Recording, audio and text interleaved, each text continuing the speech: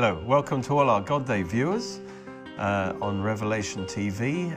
This is Derek Walker, the pastor of the Oxford Bible Church.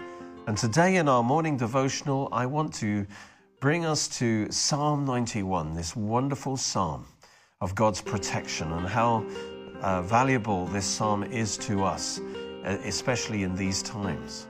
And so let's go to Psalm 91 right now.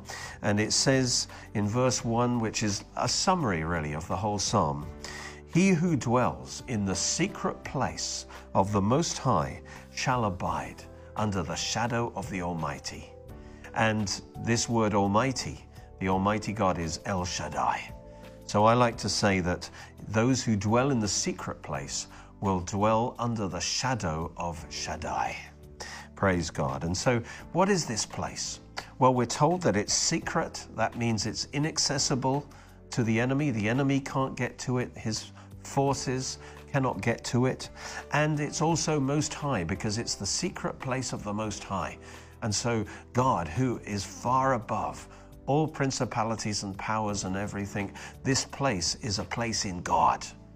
Hallelujah. And so it's out of reach of the enemy. And here this is saying that God offers all believers the opportunity to dwell in the secret place of the Almighty. But it's up to us to do that. And this psalm gives us the promise that if we dwell in the secret place of the Most High, we will abide under the shadow of Shaddai. This word shadow means covering or shield or protection. Just like the roof of a building protects you from the hot sun, it creates a shadow under which you stand. That is God's protection over your life. And so think of the heat that's attacking you.